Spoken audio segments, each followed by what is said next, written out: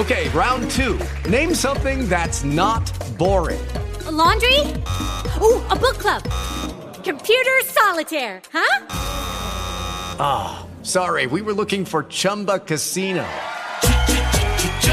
That's right, ChumbaCasino.com has over 100 casino-style games. Join today and play for free for your chance to redeem some serious prizes. ChumbaCasino.com. No purchase necessary. Void where prohibited by law. 18 plus. Terms and conditions apply. See website for details.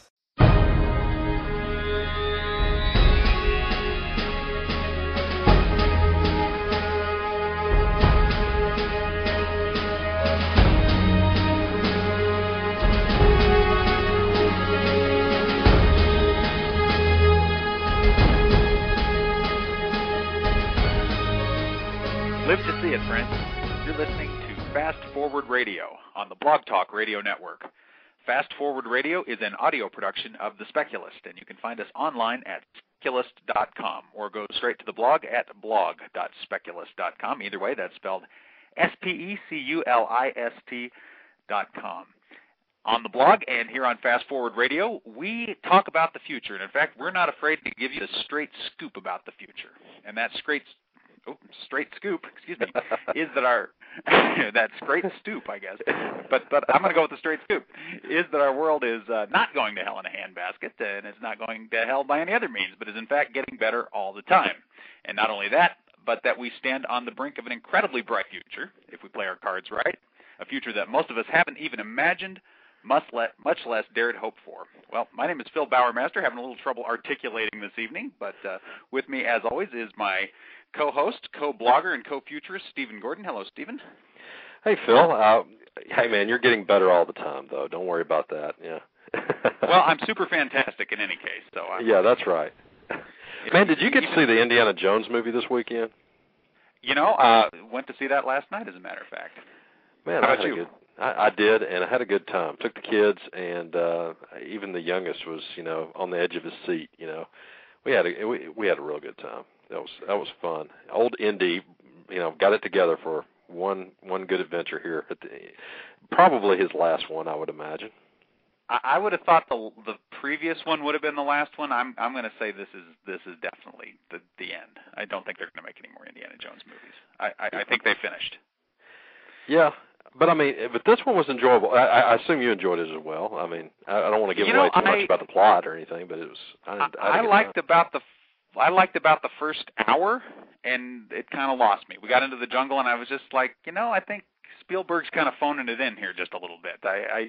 I don't know if it's really a problem with the movie, or if it's what Tobias Buckell was telling us, was advising me about reviewing the Planet of the Apes movies. He gave those great words of wisdom. You can't go home again, and I think. Yeah. I think there might be a little of that with Indiana Jones. It could be just that the expectations get set so high, and then you watch it and you go, well, yeah, it was pretty good. I don't know. Certainly enjoyed some of the topics that they had Indy dealing with. Without spoiling anything at all, I will say that as one critic put it, as Spielberg was reaching out to other portions of his canon in telling this particular story. I think you can say that without. Yeah, not giving too much away. That's right, and I think he was doing exactly that. But yeah, I think there was evidence to me that there was a lot of development hell going on in the making of this. It seemed like there was some tonal weirdness, like as if it was written by different people, and then I think that's put together like observation. I think it felt like it was put together like a quilt, yep. instead of a single tight package like Raiders was. And but you know what? I've enjoyed all the Indiana Jones movies. Raiders, of course, is probably one of the best action movies ever. And then none have equaled Raiders. But it's hard to do that. When you make the best action movie ever, you're in any sequel's not going to be as good. But each sequel has something to say for it and to recommend it. And I've watched all the sequels, now, and have enjoyed every one of them, and more than once on Tomb and Last Crusade and what's the other one? Temple of Doom. Temple of Doom. There you go. Yeah. I've enjoyed those, more than once. And Raiders, of course, I watch all the time. But what makes me mad as an Indiana Jones fan is that Harrison Ford basically said 19 years ago when he made Last Crusade that I'm getting too old for this, and stopped. And then like 19 years passes, and then they bring us another Indiana Jones movie, which was pretty good. It wasn't terrible. And I'm thinking 19 years. If they'd have brought us one every 3 years or so, we could have had 6 more Indiana Jones movies, and it would have been, in that period of time that they would have covered, would have included World War II. And there you go. So, anyway, it seems like a lost opportunity to have a really cool World War II Indiana Jones adventure, but oh well. That's an interesting thought. I have to say, I love the way they covered World War II, though. Their explanation of what Indy was doing during World War II, I found very satisfying and seemed exactly right. Yeah. Indiana Jones. I wouldn't mind seeing a movie about that. That would be pretty awesome. But, they'd have to recast it, of course, bring in somebody that could, play Indiana Jones at the right age, and it would be a great movie, I think. And in a way, is basically claiming for Indiana Jones the status of member of the greatest generation. Yes. And reminding us that he's a member of that generation. Absolutely. Yeah. In fact, I never thought of him as quite as heroic as when he delivers a line. Okay, spoiler coming. So give yourself 10 seconds. Here you go. I like Ike. When Indy says that line, I'm just so impressed by him. I'm thinking, man, that's telling him, pal. That was a good one. But let's not dwell on the Indiana Jones movie, because actually I want to come back to it. I'd like us to talk about it further. I've got kind of a philosophical issue perhaps with the movie, but I don't want to spend a lot of time on it this evening because we've got some other topics that we want to get into, and also it would definitely require spoiling the plot. So since not everyone's had a chance to see it yet, we'll come back and talk about my philosophical issues with Indiana Jones and the King. Maybe we can hit it at the end of the summer or something, and then have a big spoiler-filled discussion about it or something when everybody's had a chance to watch it. Yeah. When everybody's had a chance to see it, so we're not giving too much away like I did with that one line. But Kate Blanchett was great, I thought. By the way, just before we leave she played a great heavy. I don't think that gives anything away. You can see that in the very beginning. But anyway, she's and if they ever make another Rocky and Bullwinkle movie, she can play Natasha. There's no question. No doubt. She's all over it, man. So anyhow, but we do have several things we want to get into. I didn't mention up front that our topic this evening is time travel, and we're going to get into that. Before that, we're going to take a detour. You need to go back in time and mention that at the very beginning of the show, Phil. Oh, see, if only we could. Actually, we could edit it to make that change. But before we get into time travel, we're going to talk a little bit of space travel. But before we talk a little bit of space travel, I just want to note, and you actually made the perfect segue for it by mentioning that Indy was a member of the greatest generation, that this is, in fact, Memorial Day weekend. That's right. And we want to make note of that and express our gratitude to all those who have made that ultimate sacrifice in service of our country, and also just those who are veterans and who haven't made that sacrifice. In fact, our chat host is MIA this evening, but Michael Darling, I wanted to mention, which I've never mentioned on the show before, was actually a combat veteran of the first Iraq War. And right. So, Michael, wherever you are, thank you for your service. We appreciate it. And to all those listening who are veterans or active duty or family of same, thank you all very much for your service. Absolutely, yes. Now, on to space travel. Big news. This is almost like real-time news. This is almost like breaking news when we get to report something like this. Ladies and gentlemen, the Phoenix has landed. Don't know this is such breaking news. I'm not aware of it, Phil, so you're going to have to educate me. What has happened?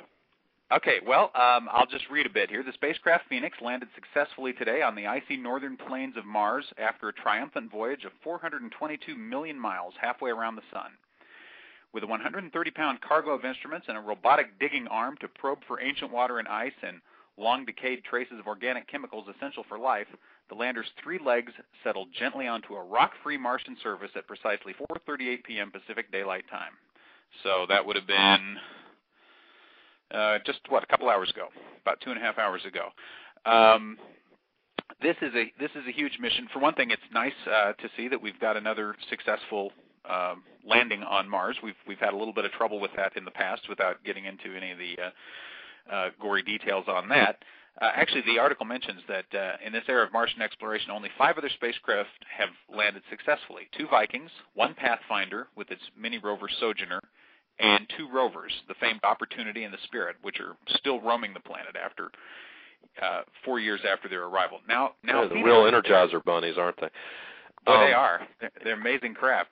Now Phoenix is there, and Phoenix has a very special mission. It has been sent to the poles, and I actually got an email probably last night, I think, from a member of the Boulder Futures Salon who said, "Everyone be on the lookout, be thinking about the Phoenix as it makes this approach," because they were using reverse thrusters. They were using a kind of approach that has not been terribly successful for these kinds of landings, but it was necessary in order to make this polar landing. So there was a good deal of attention as to, how successful would this be? Was the thing going to land? And it has landed. And now Phoenix is going to be looking at polar ice on Mars. We're going to, hopefully, if it landed in the right place, for the first time, be able to actually see what the contents of Martian water is, and whether that gives us any evidence one way or another as to present or probably more likely ancient life on the planet. That's very neat, very neat. And the ice at the poles on Mars, that is water ice? Or is it something else? Yes. Water ice. Yeah. There was a time back in the day when there was speculation: was that water or was that dry ice? Was that frozen CO2? But there may be some frozen CO2 around on the surface of the planet. But there definitely is. Has been confirmed. There definitely is H2O in ice form on the surface of Mars around the poles. So hopefully that's what it's landed near some of that. Well, that's very important to any potential human mission to Mars, isn't it? That there is water available. Very cool. Absolutely. Yeah. If that water can be used, if you can land a spaceship near it, and if you can access it, thaw it out, then you have the depending on what the nature of the mission is. Once you're talking about a manned mission to Mars, you have the potential to drink the water, right, and thus not have to carry all that water to the planet. But if you're looking at doing things like more ambitious plans like raising food there, then you've got water that potentially you can grow food with, et cetera. So, yeah, water on Mars is a big deal for us. Oxygen. It's an oxygen source. It's an energy source. The hydrogen. Yeah. It's the big thing that would make actually living there possible. So yeah, very cool. Yeah, this is a big deal, and it's the thing that'll probably give us the best clue yet as to whether there's any life there or whether there has been any life there, because they can, if they can thaw out a few drops of Martian water, and if you got frozen amoebas in there, wow, that'll be pretty exciting. On the other hand, there might just be chemical composition in the water that would indicate that there has been life or that there may currently be life. So it's very exciting moment here for NASA, and we're looking forward to hearing a lot more about the Phoenix. Awesome. Okay. Well, let's get into time travel a little bit, Phil. That was our stated mission for this show, is to talk a little bit about time travel. We are all about the time travel tonight. I tell you what, before we delve in, let me just say that this is Fast Forward Radio on the Blog Talk Radio Network. Stephen Gordon and Phil Bowermaster talking now about time travel. If you've got some thoughts would like to share with us, give us a call at 347-215-8972 or join us in the chat room. Yeah, go ahead, Stephen. All right. Well, a scientist who's a physicist by the name of, is it Ronald Mallett or Mallett or? I've been reading at Mallett, but that's probably too easy. It might be as simple as Mallett. We'll go with that. He is one of several, apparently, physicists that are coming out of the closet on the whole issue of whether, it's possible to construct some kind of time machine. And his motivation is almost as interesting as the possibility of time travel. Absolutely. Bill, you want to get into that a little bit? It would make a great story. If you were writing a science fiction story about somebody who wanted to build a time machine, this would be the kind of motivation that you might give a character. And basically, as I think a child or a young man, Dr. Mallett lost his father to a heart attack, was sent into depression because of that loss. And it seems to me I've read elsewhere he also lost his mother. I think he's lost both of his parents. And came upon the idea of, and became kind of obsessed with the idea of building a time machine, which was his way of dealing with his grief.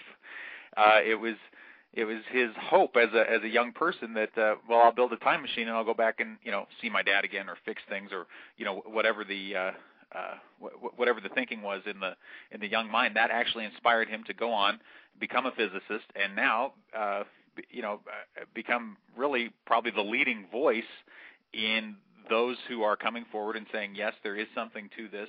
Time travel might actually be something that we can achieve.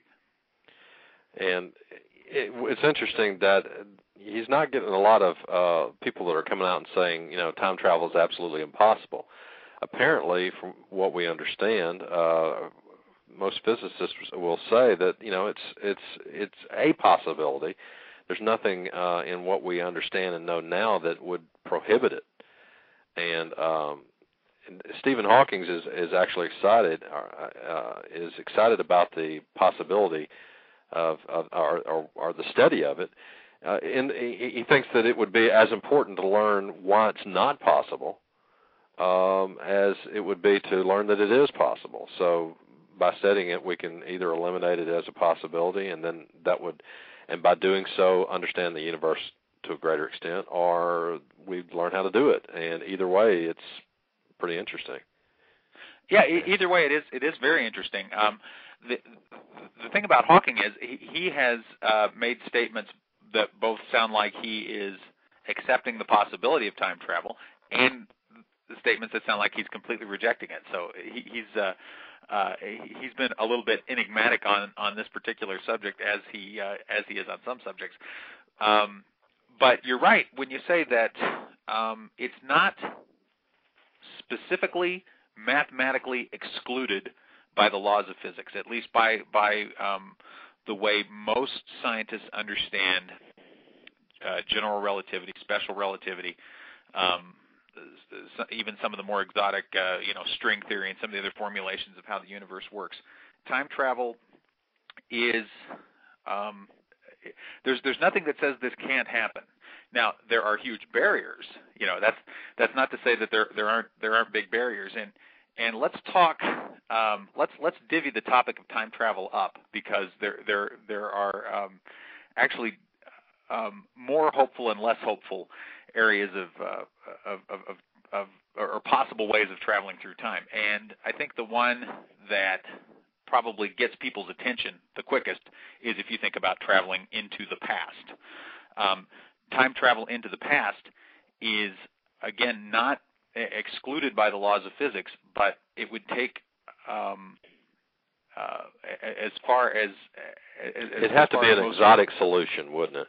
It would take an exotic solution. Thank you. That's what I was struggling to. That was the phrase I was struggling for. For example, one example is that if you travel faster than light, then there are certain frames of reference from which you will appear to be moving backward through time. Okay, so that one's like, okay, so if you want to go back in time, all you got to do is go faster than light. it's kind of like the old Steve Martin. You can be a millionaire and never pay income tax, right? Yeah. First $1 million. Yeah, get $1 million. Yeah, you know, I mean, that first step is a doozy. Okay, going faster than light is not something that we have any clear idea how we could ever do it. That is something that seems to be, if not absolutely prohibited, almost absolutely prohibited. Put it that way. You would need, if you were going to do it, say with a rocket, okay, just a regular rocket. You're not warp drive or any fun stuff like that. It would actually take, I think, infinite energy to move any mass to the speed of light. And since that seems like more energy than any of us is likely to have access to, you know, it's going to be hard to travel back through time.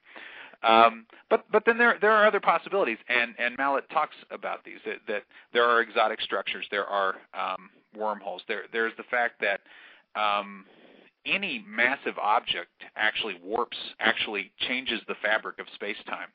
And his research is around using energy to replicate the effect that mass has on space-time. And he uses high-energy lasers, doesn't he? Yeah, exactly. He's working on a tabletop experiment where he uses lasers to warp space the same way a massive object warps space. And his idea is to warp it enough to where you warp it all the way back around, and basically have space where you could send particles in sort of a time loop. That's an interesting thing. Several physicists have looked at this. Said we think it would work, but you would need something that would your experiment would need to have the radius of the universe.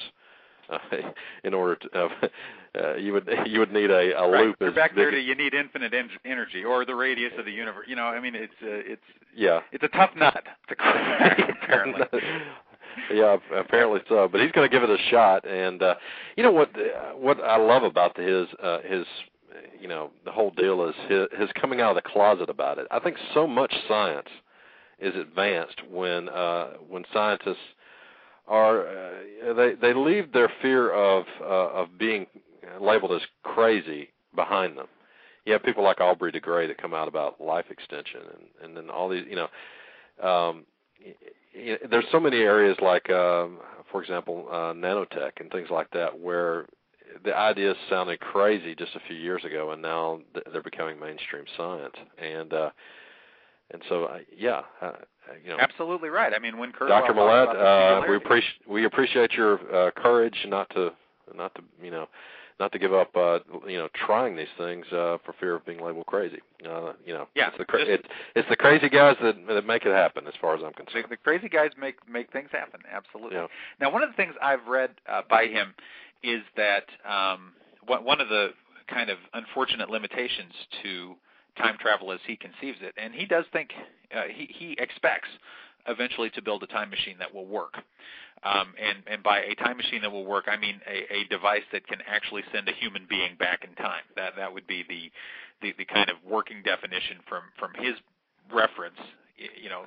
Wow, that's a long way from sending particles back a fraction of a second to. Which is what he's trying to do now. Exactly. Yeah, there's a huge step from there to sending a human being back in time to see your dad or something. That's a big deal. Well, and in fact, you just caught the with your qualifier there. You just caught the rub, because even Mallett says that the trouble with the time machine once it's built is it won't be able to go back in time any further than the day it was built. Well, that's interesting. So he doesn't foresee any means of building a time machine that would enable him to go back and see his father. He has abandoned that idea, although he continues to pursue time travel as his passion. But, well, you know, that would explain why we're not getting visitors from the future. Exactly right. We don't have a time machine yet. We don't have a time machine yet. Maybe the day we invent a time machine, all of a sudden we'll have visitors from the future all of a sudden. That would be interesting. Because then they can show up. Yeah. Until there's a time machine, no one can travel back to here to get to it. So it's one of those weird. It can almost make your head hurt a little bit thinking about it. But that could very well be the reason that we don't experience time travel. I've never met a time traveler. The whole issue of time travel, I came across this little idea when here I was as a 12-year-old thinking about time travel. Okay, this is a kid's idea of a problem that might come up for time travelers. The Earth moves through space at a very fast rate, right? So if I travel back let's say I'm here now in this place in this spot where the Earth is right now, and I travel back in time, I'm in outer space because the Earth is somewhere else. You'd have to. Oh, that's a good point. You'd have to track the movement of the Earth as well as time. Any rate, I don't know. That might be a bit of a problem for potential time travelers as well. Well, you got to think about that. But I don't know. Would you still be gravitationally in place? You think about. Did you ever see the movie Time After Time? Luckily, we have movies to explain how all these things work for us. But, yeah, that's right. Yes, I did, and I love that movie. Yeah, H.G. Wells invents a time machine. He goes into the future, and while he's traveling into the future, his mock-up replica time machine that he built makes its way from London to San Francisco. So when he arrives in the future, he's in San Francisco because the machine has been moved from one location to the other. So it's kind of in line with what you were talking about. He didn't end up where he started. He would have expected to arrive in London in the future, and instead he ended up in San Francisco in the future because the time machine had been moved while he was in it, traveling to the future. Interesting. But at least he didn't end up where London was out in space. 150 years or 100 years ago or something like that. He would have really been hosed. Yeah, no doubt. We haven't even gotten into the grandfather paradox and all the other problems that, like meeting yourself in the future or in the past or something like that. Well, I tell you what, before we talk paradox, I have a question for you. Okay. Why travel back in time? What are the practical, because we've praised Mallett now for working on this, but what good does it do to travel back through time? What would the benefits be of traveling back through time? Can you think of any? I don't know. Go back in time and place a bet on something. I don't know. Okay. Personal historical, you get a real historical view of things. You could go back and see major events in our history and understand history in ways that historians and archaeologists can only dream about. I guess that would be one reason to travel back in time. But I think that's a good one. Yeah. But I guess that's about it. Meeting your ancestors or whatever, it'd be interesting. Yeah, I think if the goal is to go back and get information on the past, then that's worthwhile. I think that a lot of times, and certainly good fiction about time travel, the premise is you're going to go back and change something. And as soon as you get that idea, well, I'm going to go back in time, and effectively, if you go back in time and even place the bets, right, or make the investments, you have changed something. Also, you'll be rich, right, when you get back to the future because you made those really smart bets back in the past. But right. But that's kind of the driving narrative for time travel. If you're going to tell a time travel story, it's got to be about doing something different. You're going to go back and change the way things were. There was a great spoof of how Wikipedia editing works that made the rounds a few weeks ago. I don't know if you saw it, and it had to do with they weren't running Wikipedia. They were running this time travel organization, and everybody who joined, it's like the first day they'd always go back in time and kill Hitler. Yeah. And then somebody else would have to step in and explain why it doesn't work to go back and kill Hitler, and we're not allowed to do that, and don't go back and kill Hitler. But that's the other big the big motivator, right? Go back in time, kill Hitler, you stop World War II from happening, or go back in time and settle some score, or keep some bad thing, or undo some stupid mistake that you made in the past. There was a movie. Speaking of movies that solve everything, you remember the movie where they went back in time and they had the opportunity to keep Pearl Harbor from happening, and then they decided the final countdown. Yeah. It was sort of a letdown. I mean, the whole movie was, well, we could stop it, but then they don't. So it's a movie about doing nothing. But at any rate, there is one great scene where were the F-15s? Is that right? Off an aircraft carrier? Yeah, the F-15s are just trying to fly slow enough to stay behind those Japanese Zeros. Right? I love that scene. They're just about to stall out. Yeah. and there is a couple of the Japanese planes do get shot down, because I remember there's that line, splash the Zeros, and it's just like boom, and they're down. I mean, there was just one aircraft carrier from what was that, late 70s? Oh yeah, obviously, it would have. And we'd have had a real shot at winning the Battle of Pearl Harbor, right? I mean, I think that's we right. Probably would have. Oh, absolutely. It's a great premise, and nothing happens because they don't want to. You don't want to do what you were talking about, which is mess with time, mess with the line of time, create some kind of a paradox. Let's get into the paradoxes, but before we do, let me say that this is Fast Forward Radio on the Blog Talk Radio Network. If you've got a favorite time travel paradox you'd like to share, give us a call at 347-215-8972. Now, why don't you step us through the classic time travel paradox? What would that be? Okay, I have myself a time machine, and I want to go meet my ancestors, okay? So I get my time machine, I go back 100 years, and meet my great-grandfather or whomever, and we're walking along together, and I don't know how, maybe I've got a weapon with me, and it accidentally goes off, and my grandfather is killed. Then there's this paradox. How am I ever born to go back in time to accidentally kill my grandfather in the first place? I mean, and does the universe explode from the, does it end the universe? Does it create some problem? Does it end the universe? Does it just end you? I mean, is it just that? It seems to me that it's bigger than me, because if I've created some sort of loop that the universe can't get out of, it's like a record that's stuck in a groove, Right, because let's follow through the logic. Okay, so you kill your great-grandfather, therefore your grandfather's never born, therefore your father's never born, therefore you're never born, therefore you could not have come back and killed your great-grandfather. Yeah, who's nevertheless dead right there in front.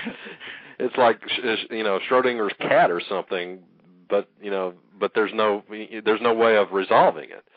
And so that's the problem. And of course, when it comes to time travel, then the Bible for time travel is, of course, the Back to the Future movies. The Back to the Future films, absolutely. And I believe we have a clip that discusses a different kind of a paradox, actually. You mean I'm going to see where I live? I'm going to see myself as an old man? No, Marty. That could result in... Oh, great Scott! Jennifer could conceivably encounter her future self. The consequences of that could be disastrous. Doc, what do you mean? I foresee two possibilities. One, coming face to face with herself 30 years older would put her into shock and she'd simply pass out. Or two, the encounter could create a time paradox, the result of which could cause a chain reaction that would unravel the very fabric of the space-time continuum and destroy the entire universe. Granted, that's a worst-case scenario. The destruction might in fact be very localized, limited to merely our own galaxy. Well, that's a relief. I love that. Well, that's a relief. Well, that's a relief. It's just a galaxy that gets lost. Yeah. Christopher Lloyd is so great as that character, isn't he? He owns that series of movies. It seemed like the first movie was really revolved around Marty, but by the end of the series, you realize that Doc Brown is the hero of the Back to the Future movies.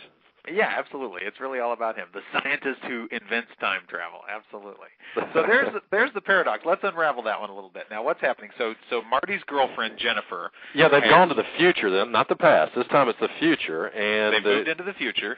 Yeah, and the risk is that Jennifer is about to encounter old Jennifer, so that and it's less of a paradox problem. It's not the grandfather paradox where you accidentally kill yourself, but it sort of is. It sort of is, because here's the loop, the possibility of a loop. You meet yourself in the future because you get in your time machine, you go forward, and you meet old Phil, and I meet old Stephen, and and right before you meet yourself, you have no memory of having met yourself before. Okay. Right. And so when you meet yourself, all of a sudden you have a memory of meeting yourself, and then in the future, the old Stephen all of a sudden has all these memories that, and could cause probably a mental loop, but it would seem to me that problem would be localized to just that person. You know what I'm saying? And in the Back to the Future movies, that's exactly what happened. They did meet each other. They both passed out. Right. From the shock they just couldn't deal with it. Yeah, they just couldn't deal with it, and they both pass out, and then the universe does not end. So. Well, what's interesting to me about that is that it seems to me that paradox is not as dangerous as the grandfather paradox, and the grandfather paradox makes certain assumptions about how time works, and we'll call it the Jennifer paradox, makes certain assumptions about how time travel works. Right. Neither of which necessarily have to be true. The grandfather paradox is going to assume that there is one timeline, right, and there is one universe, and if you mess with the integrity of that, bad things can happen. That's right. And obviously the Back to the Future movies, it's sort of funny because the original Back to the Future movie acted as though there was one timeline. If you mess with it, you're going to remove yourself from existence. You remember the picture where they were slowly fading from existence because he had messed something up? Well, then Back to the Future 2 and 3, he goes back in time and messes something up, and it just creates a new timeline rather than rather than there being a grandfather paradox. Biff becomes the ruler of the town or whatever. And so you just created a new timeline instead of removing yourself from existence. So there's a little inconsistencies in those movies, but hey, they were more about having fun than anything else, I think. Well, I think they definitely were. Although in the end, it was all about one consistent timeline. It seems like they had to get rid of that extra timeline. Certainly, the idea that you can just go spinning off infinite numbers of new timelines was not an idea that would have sat well with Doc Brown or with the Back to the Future universe generally. It was like this is because otherwise it's like, well, okay, so the whole Biff thing only happened in a parallel universe. We'll just go back to the one that I came from, right? That didn't seem to be an option, right? It seemed like somehow we were still stuck with all that stuff happening, and we have to do something to correct it. As opposed to the idea that if you go back in time and kill your grandfather, all you've really done is you've moved into a separate parallel universe. That you'd still be there. And in the universe you're in now, you would never be born. But that wouldn't preclude the fact that in the universe you came from, which would now be a completely separate place, you showed up and killed your great-grandfather. And I think well, even the final at the very end of those movies, okay, the very last scene of Back to the Future 3, he shows up back in his 1985, right? Mm-hmm. And he crosses that ravine where they had put the bridge there, and there was a sign there. And what did the sign say about the ravine? It was Eastwood Ravine. Eastwood Ravine, named after Marty. Named after Marty. Going by the name Clint Eastwood back in the Northwest, right? That's right. So even at the very end where he had fixed everything, just about, there were still some things that had that he had done that had forever changed the timeline, even in small ways. Right. So and I don't know if there's a point there. It's just entertainment, but I mean, they're fun movies. I love those movies. I think the thing that's interesting about the Jennifer paradox, if we talk about that one for a minute, is that it assumes that time travel works in such a way that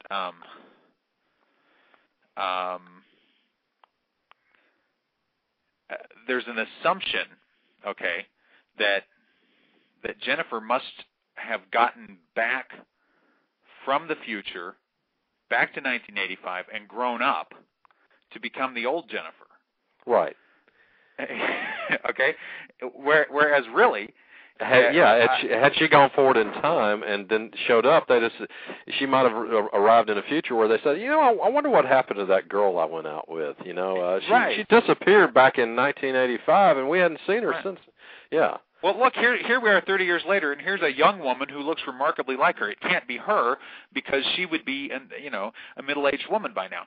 But that's actually what traveling into the future would bring, absent also traveling back into the past. And that gets me to my my final answer to the what's the practical application of traveling back through time?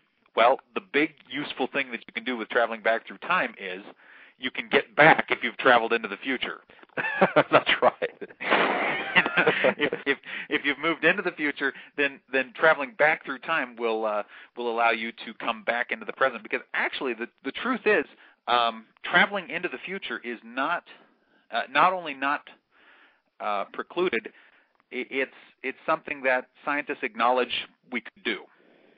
There are ways that we could travel in the future. It would still take, by our current technological development level, fairly exotic solutions.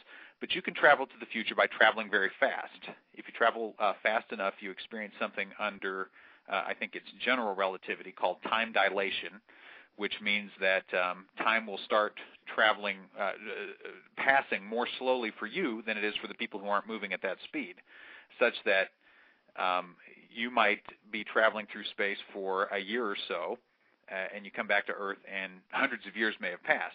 You have traveled into the future. With no hope of getting back, though.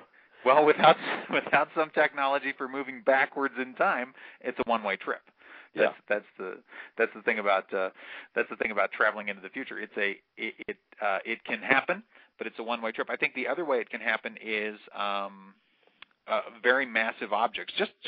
It's interesting that both traveling into the future and traveling into the past have to do with the same the same basic premises. You travel really fast and you travel into the future. You travel fast enough and suddenly you go back into the past. Massive objects can actually warp space-time in such a way that you can experience that time dilation even without moving fast. So you could, for example, go hang out on the periphery of a black hole, not go in and get yourself crushed, but just be near it. And the proximity to that big, massive object would actually put you into time dilation. And essentially the same thing that we just talked about happening if you travel near light speed would happen by being near the black hole, and you would experience time differently than people, and you would take that one-way trip into the future through doing that, as opposed to moving into the black hole if there's a wormhole in there and then maybe somehow being shot back through time, which is one of the other possible ways of getting of going backwards in time. Well, I tell you, going backwards in time is an important thing to. You asked me earlier, what would be so cool about the technology of going back in time? Well, here's the big deal. The technology to send you backwards in time is the same as the technology to travel faster than light. I submit it's the same technology. And because in order to do either, it appears that you would need to have some sort of warping of space and some sort of passage between this place in space and that place in space. If you can do it to travel backwards in time, you could do it to get from here to some star system far, far away. And so if we're able to get time travel backwards in time, I think that faster than light travel comes along as a bonus. And this is the thing that never gets mentioned in Star Wars or Star Trek or name your favorite space opera where people habitually travel faster than light. Somehow that traveling faster than light should be perceived from some references as them moving back through time. But no one ever has to deal with any problems around that. Somehow in the Star Trek universe, they've learned how to warp space in such a way that you get to go faster than light, light, but time doesn't get messed up, right? Right. I think even in the like in Star Trek 4, where they go back in time to do the humpback whales or whatever, they said do the calculations for time warping, as if that somehow would be different from normal warp drive or whatever. And anyway, yeah, I think that traveling backwards in time and faster than light are very difficult problems, and they're really the same problem. And, I think they probably are two sides of the same coin, and they may not be possible.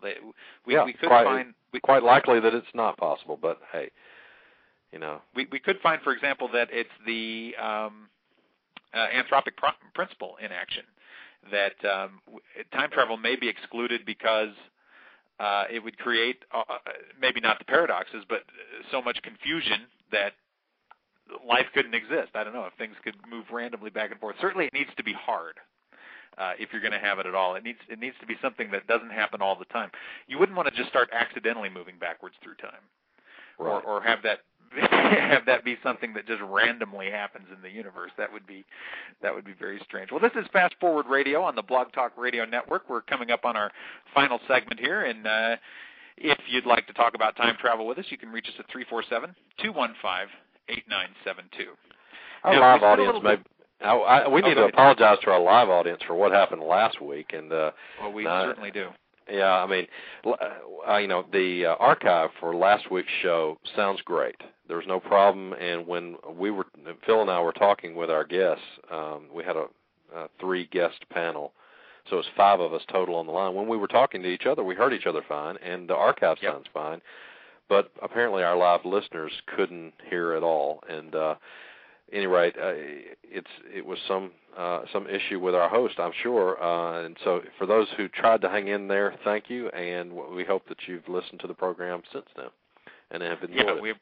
We appreciate our listeners hanging in, and in fact, apparently several of them in the chat room hung on right through the end of the show, even though they couldn't hear what was going on. So we've just we got real troopers for listeners. We really appreciate that. Now I was gonna mention a different movie, and I wonder if you've ever seen a movie called Peggy Sue Got Married. Oh yeah. Okay, so this came out a little bit after Back to the Future, and it kind of a ripoff on Back to the Future, but it did something profoundly different from Back to the Future, and I was thinking about this philosophically. Probably not in any other way, but philosophically, I think I like Peggy Sue Got Married better than I like Back to the Future, and I'll tell you why. In Back to the Future, the basic, and I'm talking just about the first movie, because it gets pretty complicated, as you were saying, once you start going into the Old West, and Biff builds the casino in honor of himself and all that stuff. It's great, but let's just compare those two movies. Okay, the first one and Peggy Sue. Yeah, in Back to the Future, Marty makes everything right in his parents' life by going back in time and having this influence on him and helping his dad to make decisions better. And suddenly he comes back to a present that is much improved because he's gone back and changed the past. With the power of his own coolness. Through the power of his coolness. It's the ultimate teenage fantasy. I'll go back in time and straighten my parents out. Exactly. I will go back in time and, with the power of my coolness, straighten my parents out and thus improve my life in the present. I'm sure your daughter has thought this a million times, Phil. But if only she could. Yeah, she would be all over that. She'd be in the DeLorean. In a New York. In a heartbeat. Yeah, absolutely. But contrast that with Peggy Sue Got Married. What happens in the end? And spoilers here, folks, okay? So go see Peggy Sue Got Married if you haven't, but I'm about to tell the end, okay? In Peggy Sue Got Married, she has the option of going back. She goes back and observes all these things that happen. She has the option of changing her life in lots of different ways. She can not marry this guy, et cetera, et cetera. She can, be a different person. She has all these choices. And in the end, she sees these pictures of her children, and she realizes, oh, no, I have to have the life I have because I value the life I have, and I don't want to change. Even with all the problems that I have in my future, including the potential of a divorce and all these other things, she still wants to keep the life she has. Yeah.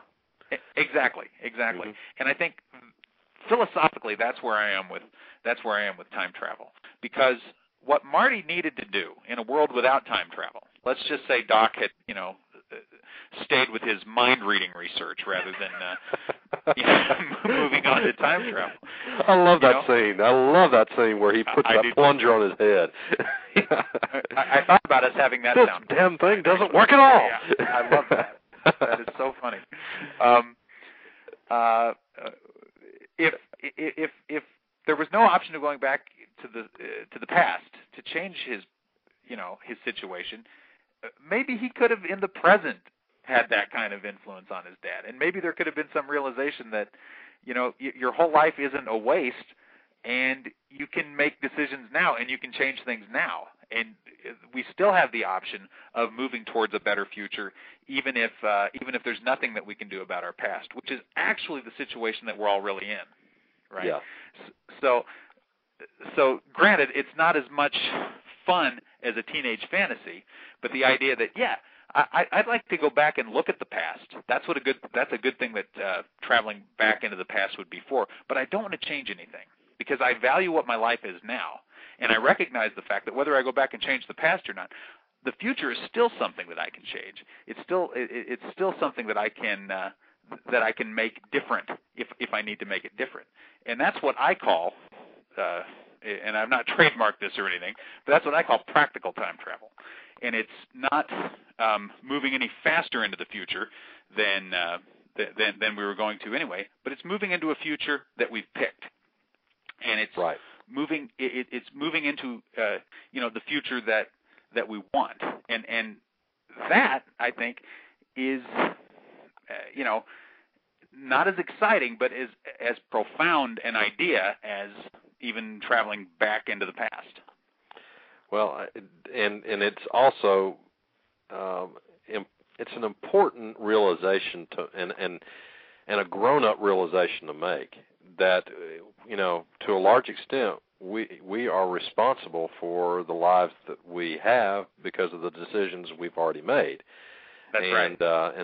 And we are presently responsible for the lives that we will have in the future. And so, I mean, it's I see exactly where you're going with that, and I think it's a wise and good point.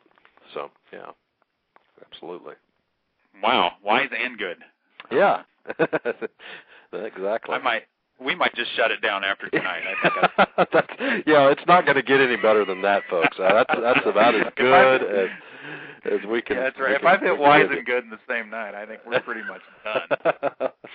But I really think that's. Oh, go ahead. What were you going to say? Maybe you want me to drop wise or good? We can go with just one or the other. No, it's okay. No, we'll keep pushing. Okay. I could be wise and good, and I was listening to that interview we did with James Hughes a while back, and when we talked about how he in what's it called, Change Surfer Radio, how he's got sexy in his tagline, and that we didn't figure we could pull that one off. So I got wise and good. I'll work towards sexy, okay? I still got something Yeah, I've been working out, so maybe, but exactly, yeah. So we've still got stuff we could shoot for, even if we've achieved wisdom and goodness by our own reckoning. I think there are still things we can work towards. Yes. Well, I was going to say that's really what a big piece of what the speculous is all about. It's all about these possible futures that we're looking at. We're looking at great stuff that could happen, and that we want to make happen. That we want to choose those futures, and that was what inspired me to link to the article from MIT News called "Hope on the Horizon." Did you get a chance to look at that? Oh yeah, a great article. All our listeners, you got to get out and read this thing.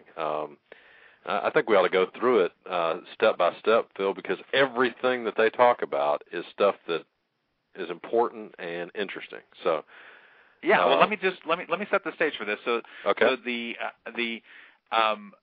title was "Hope on the Horizon." The subtitle: MIT researchers point to potential economy-boosting technologies. Now, what's important about this is that all the good news you're about to hear is really just limited to one area. It's just limited to, these are the technologies that are actually going to help improve the economy. If we were to look at all the new technologies that are in development that can bring about changes, this is just a tiny little subset, not only because of the particular subject matter, but just because the particular brilliant MIT people who happen to be on hand to answer the question are not everybody who's working on potential technologies that are going to boost the economy. So having limited it both of those ways, now let's talk about what some of these actually are. And I'll start with the first one, and that's bioengineering. This is tremendously important for the future of, virtually just about everything. Yeah. Food production is, fuel production. There's a number of things that biotechnology, medicine, that it impacts. But from a standpoint of hitting the economy, absolutely, food production. It also stands to I'm sorry, I get excited about this. And bioengineering can do so much for us that it's hard to characterize it, and I'm aware of the time, so I know we want to hit all these. But Phil, I don't think we should be worried about the time constraints. I think we ought to just hit all of these and time, just take the time we need to, because this is just time too be damned. Cool. Yes, absolutely. Yeah. Go ahead. We're the masters of time tonight. That's right. So, for one thing, you can design biological organisms that will make it possible to make food grow in places that it won't. You can make food more nutritious than it is. All of these have tremendous economic benefits. You can make food that doesn't have the same kinds of damaging effects on the environment. And if you go beyond food, we've been talking about the algae economy on the blog. Bioengineering is a huge piece of that, developing strains of algae or of other plants that might actually provide the fuel that we need to power our economy. Right. I was just reading Freeman Dyson's article on global warming, and one of the ideas he talks about in there is the bioengineered tree. He says that biotechnology, probably more than anything else, is the big hope for dealing with much carbon in the atmosphere, because we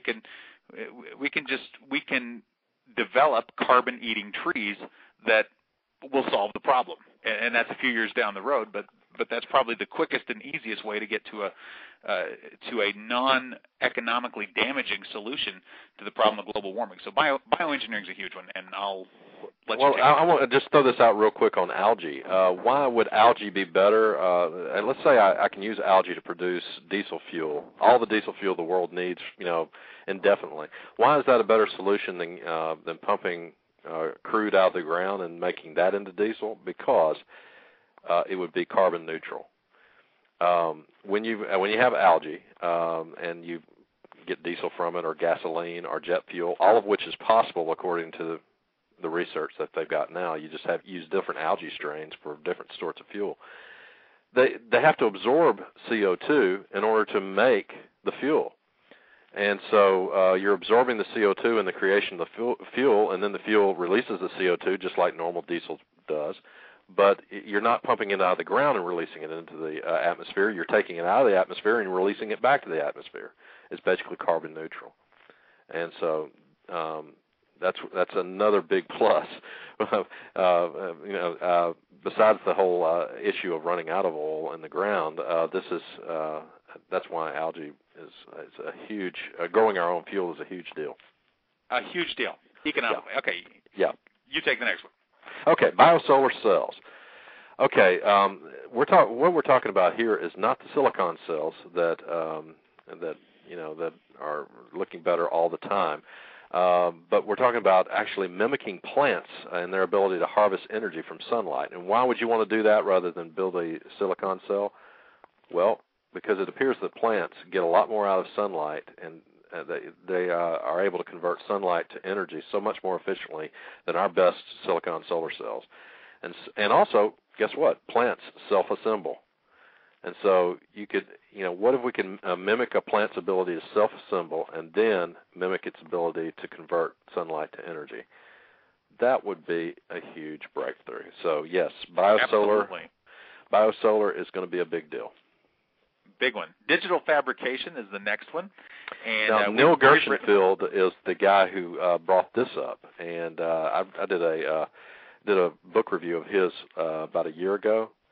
He had written Fab, and it's his big baby. I mean, he's all over digital fabrication, and the reason he sees, this is a game changer. Well, go ahead and tell why. Yeah, you're kind of our resident expert on Fab, since you've done interviews with some of the leading luminaries and have written book reviews on it, and you're kind of my go-to guy on Fab, I got to say, Steve. Okay. So, well, digital fabrication is not nanotech. I think that there's some confusion with some bloggers. I've read some blogs that they seem to get the two mixed up, like a nanofactory mixed up with digital fabrication. We've got digital fabrication right now. We don't have nanofactories, and we might not have nanofactories for a while, okay? But I mean, I've seen advertised here recently a 3D printer that for I think it was a couple $1,000s, and you just fill it up with cheap raw materials, like I think it was a polymer type powder or whatever. But at any rate, and it would assemble. You could make a coffee cup or a toothbrush, or if you're able to embed electronics in there by also putting in put in a metal as well. You could make an AM radio or whatever you wanted to make. You just need the plan on your computer. You could download. Apparently, once everybody is doing this, you could download it from the internet and then just print it out on your home fab lab or rapid prototype machine or 3D printer or whatever you want to call it. And what we're going to see is digital production of goods, a digital revolution in the production of goods, similar to the digital revolution we've seen in the handling of information. It's the next step. So right. where all information down to movies and audio and print and everything has become digitized. Now we're going to see that same kind of huge change in terms of how physical goods are produced along those lines. Can you imagine, for example, how neat it would be to do all your Christmas shopping from home, go to Amazon.com, download, and information becomes really the only thing of value at that point. Raw materials would have some value still, but I mean, you'd put the raw materials in your machine, you download the plans for, a teddy bear or whatever it is you wanted to print out for your kids. It's made in the machine, and and there you go. You put it under the Christmas tree or whatever. That could be one way that this could go. So that's pretty interesting. Very exciting. Very exciting. Digital fabrication. Education.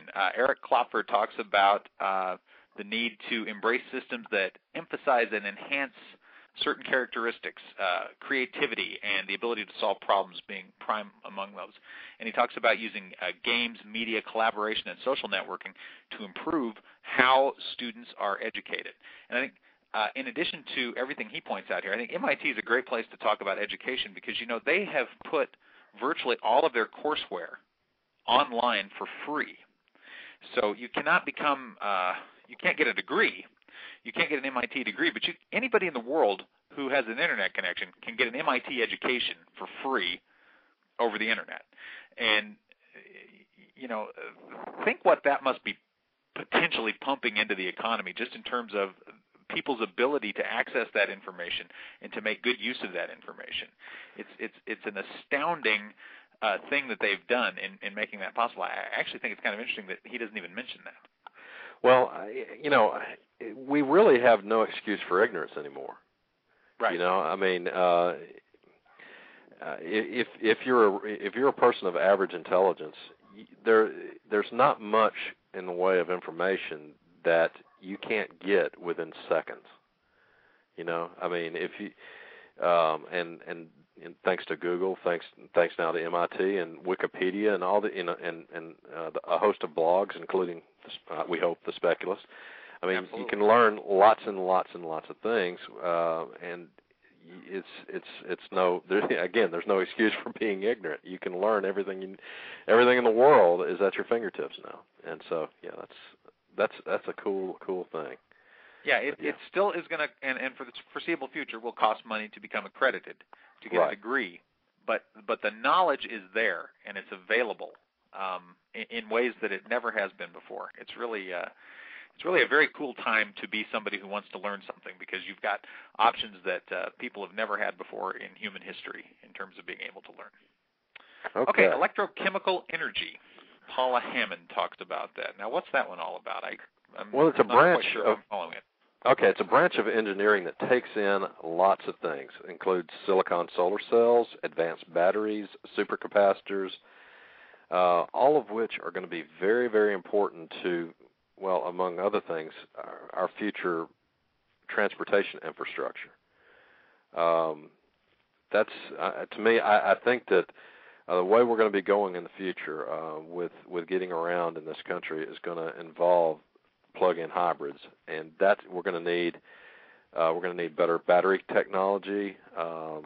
Solar cells could be an important part of this, and supercapacitors, which you don't hear as much about, could be a very important part of this. And why is that? Because supercapacitors can be charged almost immediately, and they don't have some of the same problems that batteries have, the battery memory problems and things like that. They can be charged a jillion times, and they don't ever wear out, things like that. If that's that branch of science that deals with that, and she's saying, that's going to be an important part of our future. There's going to be breakthroughs there, and I agree with her. It's a big enabling technology for a lot of the cool stuff that we're going to be able to do. If you're interested in that kind of thing, you can't go a single day without hearing a breakthrough in either solar cells, batteries, or supercapacitors. I see it every single day, something new happening in those fields. So there's an awful lot going on, and I think we're headed towards probably some major new developments in all of those areas. It's really exciting stuff. Now the next one is embedded electronics, and Michael Strano. I'm just going to read this one because I just think it's short and it's just very cool. One transformation on the near-term horizon is the embedding of low-cost electronics into almost every object that we encounter on a day-to-day basis. Just to stop for a second, that's happening as we speak. I mean, you think about how much more electronics there are in your day-to-day life now than there were 10 years ago or 10 years before that, right? It's really it's amazing to consider it. Let me just ask. I'm going to just throw this out right now.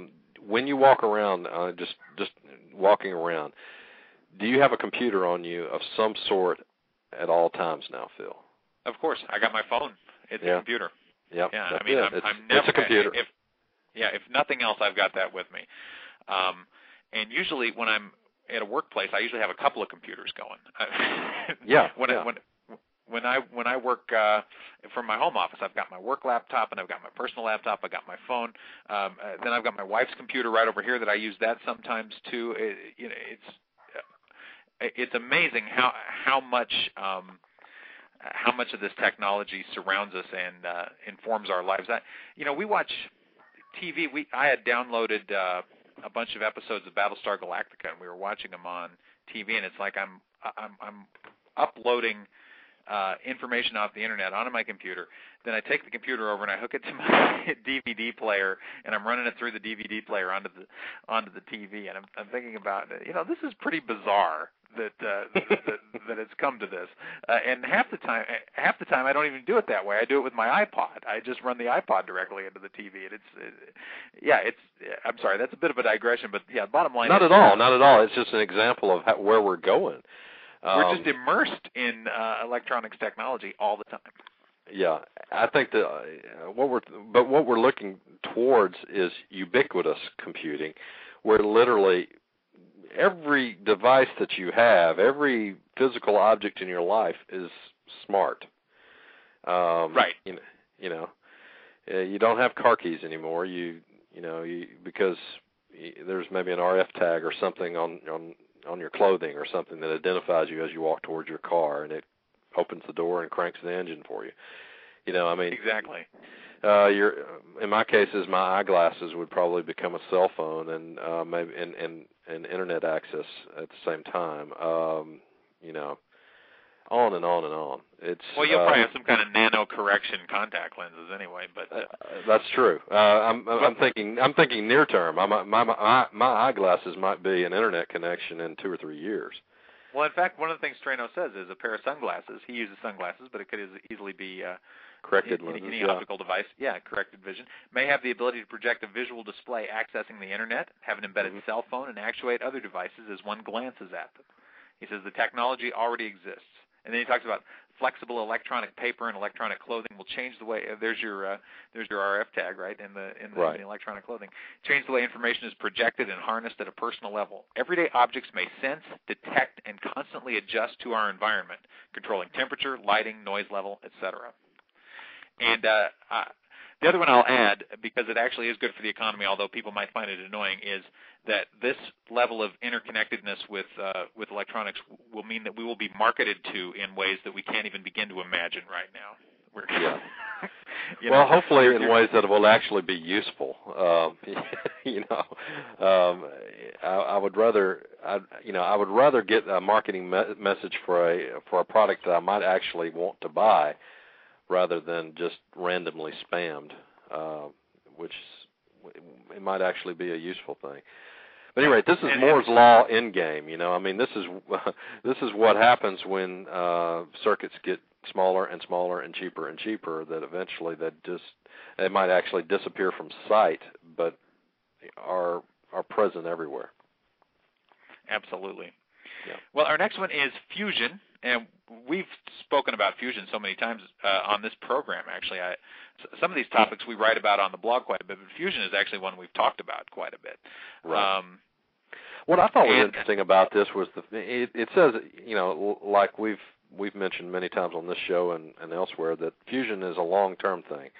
And once we get it, it'll be, once you have it, that's wonderful, because you'll have all the energy you need, basically, right? Exactly. But on our way to getting it, this is something I'd never thought about. On our way to getting it, there's going to be some dividends from the research, and one of them was what we can do with plasma fields. Once we understand and are able to harness those, and that's something we have to do in order to get to the fusion reactors. And so, I thought that was interesting. Very interesting. What can we do with plasma fields? They said convert most waste to fuel. Remember the Mr. Fusion? Mr. Fusion. Oh yeah. Okay. Sure. Instead of Mr. Fusion, maybe they should call it Mr. Plasma, because a device with plasma apparently could any waste product it could be converted to fuel, and so that would be a pretty neat thing. Even if fusion is a long way off in the future, maybe we can have that soon, and that'd be cool. So that would be very cool. Yeah. Okay, the next one is life extension, and another topic we've talked a lot about. We have talked a lot about this one. To talk about how life extension improves the economy. That's interesting because people always want to give the bad side of life extension, how it's going to cause overpopulation and it's going to cheat people out of taking their own place in the world. But and a lot of people have the idea that you're going to extend feeble life, or life that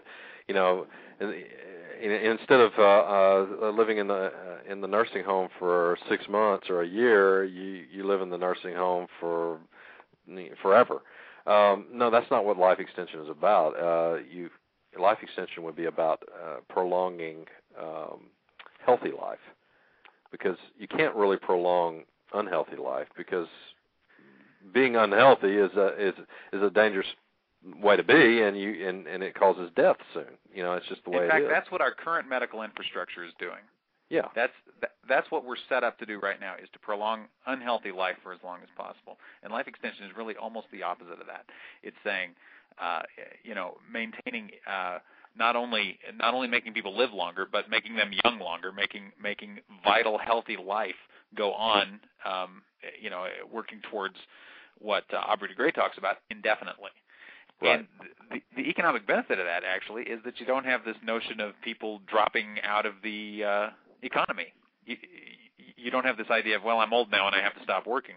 Instead, you have people moving on to more interesting things. You have these creative, engaged people with a lot of experience and a lot of knowledge continuing to be engaged in the economy and bringing new solutions to problems because they know how to do stuff. And they haven't gotten feeble and had to, go, play shuffleboard or something like that. They want to continue to be involved in what's happening in the world and are able to do that because they're physically able to do that. I mean, retirement, really, the idea of it comes from sort of it's what you do right before you die. I mean, that's originally they had people retire at 65 back when people were expected to live to be about 62. Right. If you got lucky, you lived to be 65, but didn't live much longer. Yeah. Yeah, exactly. The idea that people would spend years of leisure as their health slowly failed wasn't really what was designed, but people's lives have gotten longer in the meantime, and that sort of happened as a matter of course. But if you take that to the next step, you say, no, we're going to make life last indefinitely long, and people are going to have indefinitely long healthy lives, then that whole model is eliminated, and instead you have this model where people are productive and they're continuing to make important things happen throughout that entire time that they're with us. Yeah. Okay. Well, the next one on the list here is mitigating autism, and this is I'm not sure how that would economically hit us that hard. I mean, apparently now it's like 1 in 150 children. Is it something like that? Have some form of autism? Yeah. I think the big economic boon here is the incredible cost that's being sunk into dealing with it now. Right. That there's almost this. And P.J. Manning talked about this. When we had her on the program once, she was talking about almost this epidemic of autism. That putting aside the personal and psychological and emotional strain of that, it's taken a huge economic toll. Right. So, if we're talking about things that are going to have a big economic benefit, this is one that actually will, because right now it's taking a huge economic toll for people to have to deal with it. Oh, absolutely. Well, I think that it certainly is the moral and humane thing, obviously, to do. If there's something we can do to help these children and these people who are autistic, absolutely, let's do it. I was just questioning how big of an economic impact that would have by comparison to some of these other things. But yeah, it's it's something that P.J. Manning mentioned, that some of the people that contribute the most, I mean, have a form of autism. And I'm talking Asperger's syndrome. Am I pronouncing it right? I think so. Yeah. I'm close. Anyway, it's basically people that are maybe a bit nerdy, that have some social problems, but are extremely talented when it comes to things like mathematics and science and things like that. And so, there are some things that maybe some forms of autism maybe we don't want to mitigate. Maybe it should be up to if it's an adult especially, that has benefit of perhaps their brain being wired slightly different. Maybe they don't want to change. So maybe it's up to them, and forms of autism that are like that. But it's an interesting. It'll be an interesting ethical field to look at. A big conundrum that we're going to have to deal with in the future. Absolutely. Yeah. For sure. As we try to figure this out, and that's part of the. Maybe some of us will choose to be autistic part of the time, and then turn it off when we're ready to have a social life. I don't know. Well, I think a lot of us do that. When I'm saying autistic, I'm talking, gifted mathematically. I'm not talking locked up like some these poor children are. That they are. Sure, but shut down some of your social interaction skills in favor of other functioning of the brain. We might actually see that sort of thing be possible with with technologies that are being developed now. But I think swinging it back around to economic benefit, that's one of the reasons probably that there is a multiplying effect in helping people who really are debilitated by autism, because they're almost always the really smart people. So it's like, well, if you can bring the smart people back into the fold, there's a big economic benefit to that too. Absolutely. These are people who have an awful lot to contribute. But you're right. It's not an easy. It's like time travel. It's a tough nut to crack, actually, when you start talking about autism. It's a very complex issue. One that probably deserves more attention than we're able to give it tonight. Okay, the next one is problem solving. And Ed Boyden asks this question: why are we so bad at anticipating, deciding, and acting upon the prevention of problems in the future? One possibility is that we need to use our knowledge of the mind to engineer better information handling tools and software for visualizing, understanding, and figuring out how to fix problems. And we need to understand data and deal with problems at a higher level. Information by itself is not enough. Well, I agree with his conclusion there, that information by itself is not enough, but I would actually disagree with his premise. I don't think we're bad at solving problems at all. My speculist manifesto is that that's what we've evolved to do, is that we're really good at solving problems. What is he comparing us to? What entities is he thinking that that humans are not measuring up to? I think he's comparing us to how we should be. I think what we've got here is the good is the enemy of the perfect, right? I guess so. And it's easy to get into that mindset, but I think we're darn good at solving problems. Right. In fact, we're too good at solving problems. We're so good at solving problems is we tend to see the world as a problem, as opposed to recognizing opportunities to enhance our situation that don't have anything to do with fixing something that's wrong, but then instead have to do with just taking advantage of good things that are out there for us to get a hold of. But one thing we really are bad at is appreciating how far we've come, and maybe, and so sometimes we tend to get down on ourselves as a species or as a society or whatever because we don't appreciate how far we've come, and so that's kind of part of what we address here at the Speculist, isn't it? So I think maybe the answer to this is we can improve ourselves eventually, and that we're talking about coming up with greater than human intelligence, which is something we talk about a lot, and either through augmenting humans or through artificial general intelligence, and we could become better problem solvers that way. He's talking about the singularity, it seems to me. I wonder if he's not. I think he's talking about us solving problems before they become problems. Yeah. Because I think his objection is we wait until they get really bad and then we do something about them. But my argument is we're probably trying to solve something else until it gets painful enough that that's the one we have to focus on. That's right, and we have enough problems for today. It would seem.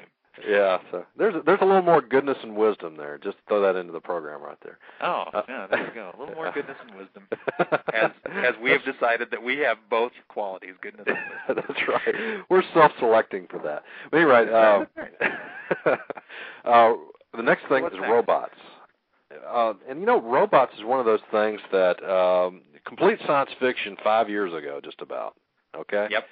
Now they're everywhere. Now they're very simple robots. You got the Roombas that are vacuuming our floors, and you got some soldier robots that are really just, for the most part, remote control vehicles with guns on them over in Iraq, and you got some unmanned aerial vehicles that are also fighting the war on terror and things like that. But these things are coming along very quickly, it seems to me, and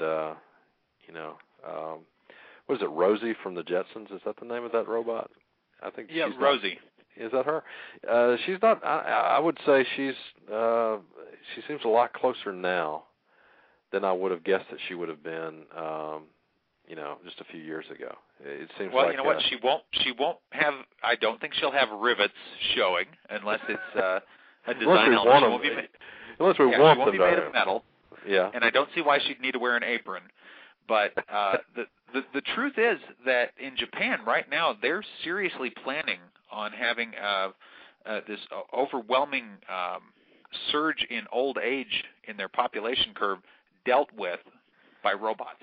They are looking to robots to be caregivers for their aging population, and they're completely serious about it. And one of the reasons they're one of the drivers behind robotic technology right now is they plan to have them. I mean, they plan to have robots in the home helping to take care of people, actually helping to maintain a lot of the quality of life type stuff that Rosie would have been responsible for.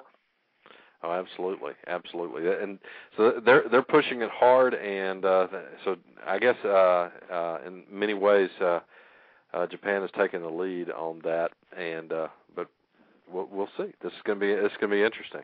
Yeah, well, it seems like Rosie's going to be made out of plastic, doesn't it? Yeah, I think she'll be made out of plastic. And probably won't wear an apron. But Brooks says that this is the lead-up to a classic hockey stick growth curve. So anything we've seen in robotics in the last few years, just never mind. It's going to be much bigger in the next 5. Much, much bigger. So. Well, I think we need to stop there, Phil, because our final song is actually a kind of a lengthy one, and so for benefit of our audience to be able to hear the entire song, we probably should cut it off there. That's okay. Well, let me just say, sustainable cities. We did a thing about a big building / potentially self-contained city earlier this week. Transcending technology. Heck, we talk about that every week on the Specula. So there, I dealt with it. You finished it up. Yeah, you got us into this mess, and I got us out, Steve. No doubt. So what's the song?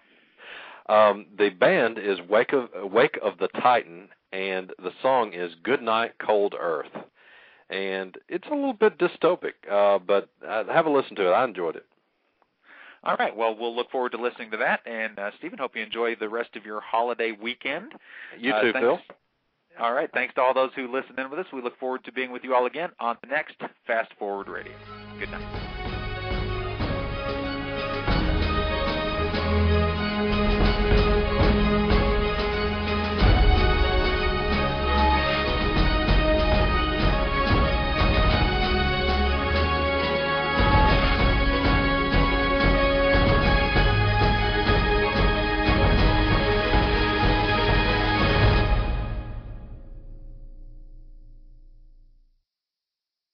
It is Ryan here, and I have a question for you. What do you do when you win?